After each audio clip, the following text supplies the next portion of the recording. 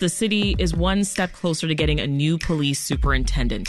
After months of gathering community input and reviewing dozens of applications, the Community Commission for Public Safety and Accountability announced 3 finalists as it's recommending to Mayor Johnson last night. 2 CPD veterans, Angel Novalez and Larry Snelling, and 1 outsider with a Chicago connection, Shon Barnes, the police chief in Madison, Wisconsin. Here with more is Anthony Driver, who's president of the commission that's tasked with making sure the community's voice was front and center during this search. Welcome back to the program, Anthony. Thank you. Thank you for having me.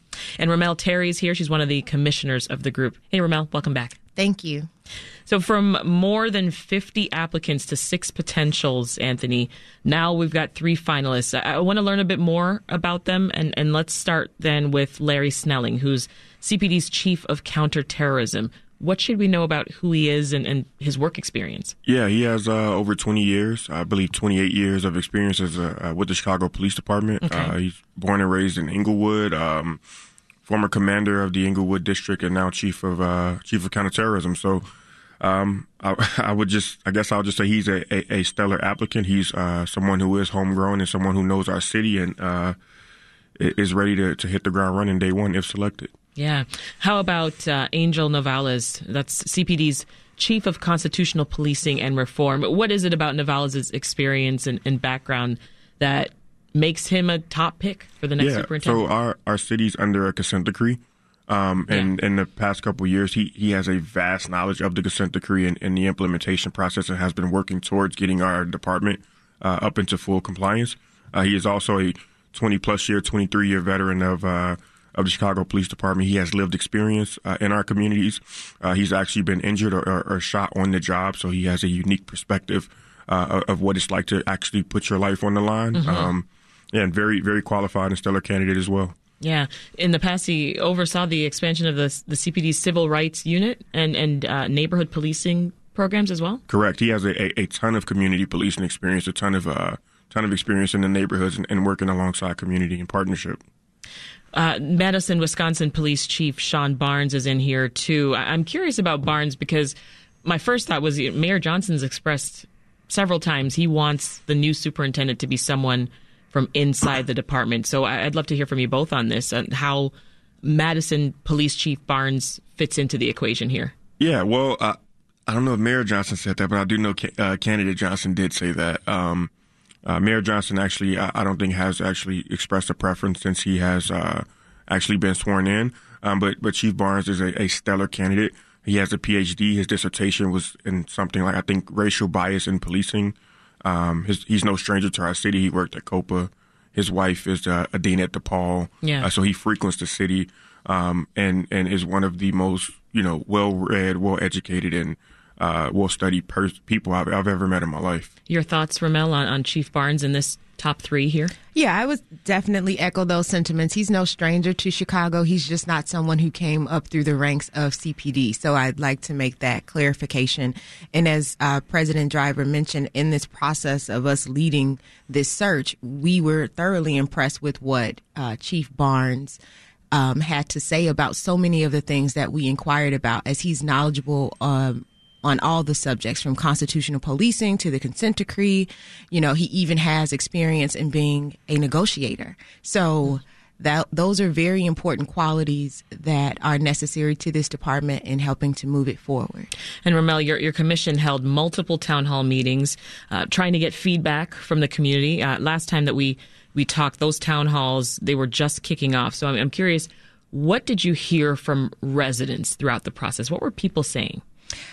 They shared sentiments of wanting to feel respected, wanting to have equity when we have this conversation regarding public safety, wanting their neighborhoods to feel as safe as people who may live in Lincoln Park and things of that nature. We always hear the South Side and West Sides, are at a disadvantage. And so they really wanted to be heard. Mm-hmm. And they were really just excited for the opportunity to share what they thought the next superintendent should look like. And of course, we did hear specifics about individuals that they would like to see in that position. And as we know, one of them was Chief Larry Snelling. Yeah, I understand. You also spoke, Anthony, with past and present police personnel, right? What did you hear from them? We spoke with I think, 35 subject matter experts and 65 groups representing different sectors of the city. But from police personnel specifically, they wanted somebody who had their backs. They wanted somebody who was a good communicator, who can both communicate well to them and on behalf of them. They brought up a lot of the scheduling issues, how some of them have worked months on end without having a weekend off, and the stress that puts on people. Obviously, they talked about the need for mental health resources, but what I found most shocking was that while they will openly acknowledge that they need more mental health resources and that needs to be, sort of destigmatized, we could also start by, the superintendent respecting them and the work that they do every day. And that was what I found to be most shocking, just very, very basic level of respect, stability, being able to schedule your lives. So you just outlined for us, Ramel, just the passion with which folks were speaking up about what they want in this next leader. How has the commission taken community input into account? Well, as we shared yesterday during our public meeting, in every facet of what we did throughout this process is community involved, like from us reviewing the applications and the qualifications, all the materials, from the rubric that we used, even the questions that we leveraged for the interviews, all came from what we were hearing from community, which is also inclusive of officers. So I don't want to separate the two. And all of this information is available publicly on our website to show all the conversations that we've had, all of the subject matter experts, all of the questions that we received, the survey responses. So people can see right there what they stated to us was directly implemented into this process. Transparency. Yes. Very important. Very important. Because this is the first time Chicago residents have been so involved in this process, right? I'm curious if you feel like you're getting a sense that process helped to build trust between communities and police at all. Did it move the needle, you think? I think so. In my opinion, what folks started to realize who came out to that community forum, to the community forums, is that we all similarly want the same thing. A very shocking thing to me was that we heard a lot from residents about traffic stops and what they call contact cards and biased or pretextual stops. And then when we talked to the police at the lodge, without any prompting, they were like, "We're really tired of these, of having to do these." And like when we said that to residents, we were like, you all are saying the exact same thing. So I do think it helped bridge the gap, but we got a long way to go. Which is crazy because it's like if we're so much on the same page, why did we need all this, right? Why weren't we so much closer to, getting the results that we were all looking for earlier? I think because this is the first that a commission of its kind has ever existed, right? So great job to all of those who put in the work to make this happen. And we are fortunate enough to carry the torch to show what true independence actually looks like and a community-involved process at the forefront looks like. So I think with that is how we've been able to achieve what we have so far. And we look forward to continuing it as long as we're in these positions. Yeah. But we really wanted to make sure that we establish a solid foundation, so that whoever comes behind us know that this is just a floor. What's been the most difficult part of this process? I'm curious. I want to hear from both of you. You first, Ramel. I would say the most difficult part has been probably time, balancing it all, because the reality of this... you've had a lot of meetings. Yes. We've met a lot. We've spoken to a lot of people. We've been all across the city, reviewing 54 applications. Like, we legit reviewed each and every application. Like, we didn't leave it to someone else to do. So I would just say time has been the most difficult piece of this, but it still has been very rewarding. Yeah. We would definitely do it again in a heartbeat if we had to, because we find this to be very important. You nodded, Anthony, when she said time. Anything else come to mind as far as challenges? Yeah, for me, it's the hyperpolarization, right? It's sitting in that seat and you're in one part of the city and you're talking to widows of officers who have lost their lives, and then you're in different parts of the city and you're talking to people who've been abused by the police. And so just taking all of that in and trying to do right by the public, but it's an emotional thing. Mm-hmm. And so for me, that was probably the hardest thing, is just coming home every night and trying to decompress after taking in what was sometimes a lot of negativity, but I realized it was just folks who wanted to have an outlet.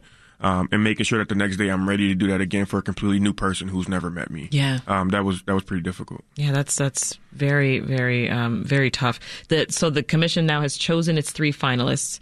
What are the next steps? Is your job finished? No. Well, our commission has a number of different jurisdiction and oversight authority. But in regards to the superintendent search, Mayor Johnson makes a selection. If he chooses to make a selection out of the 3, it comes back before us for a public hearing.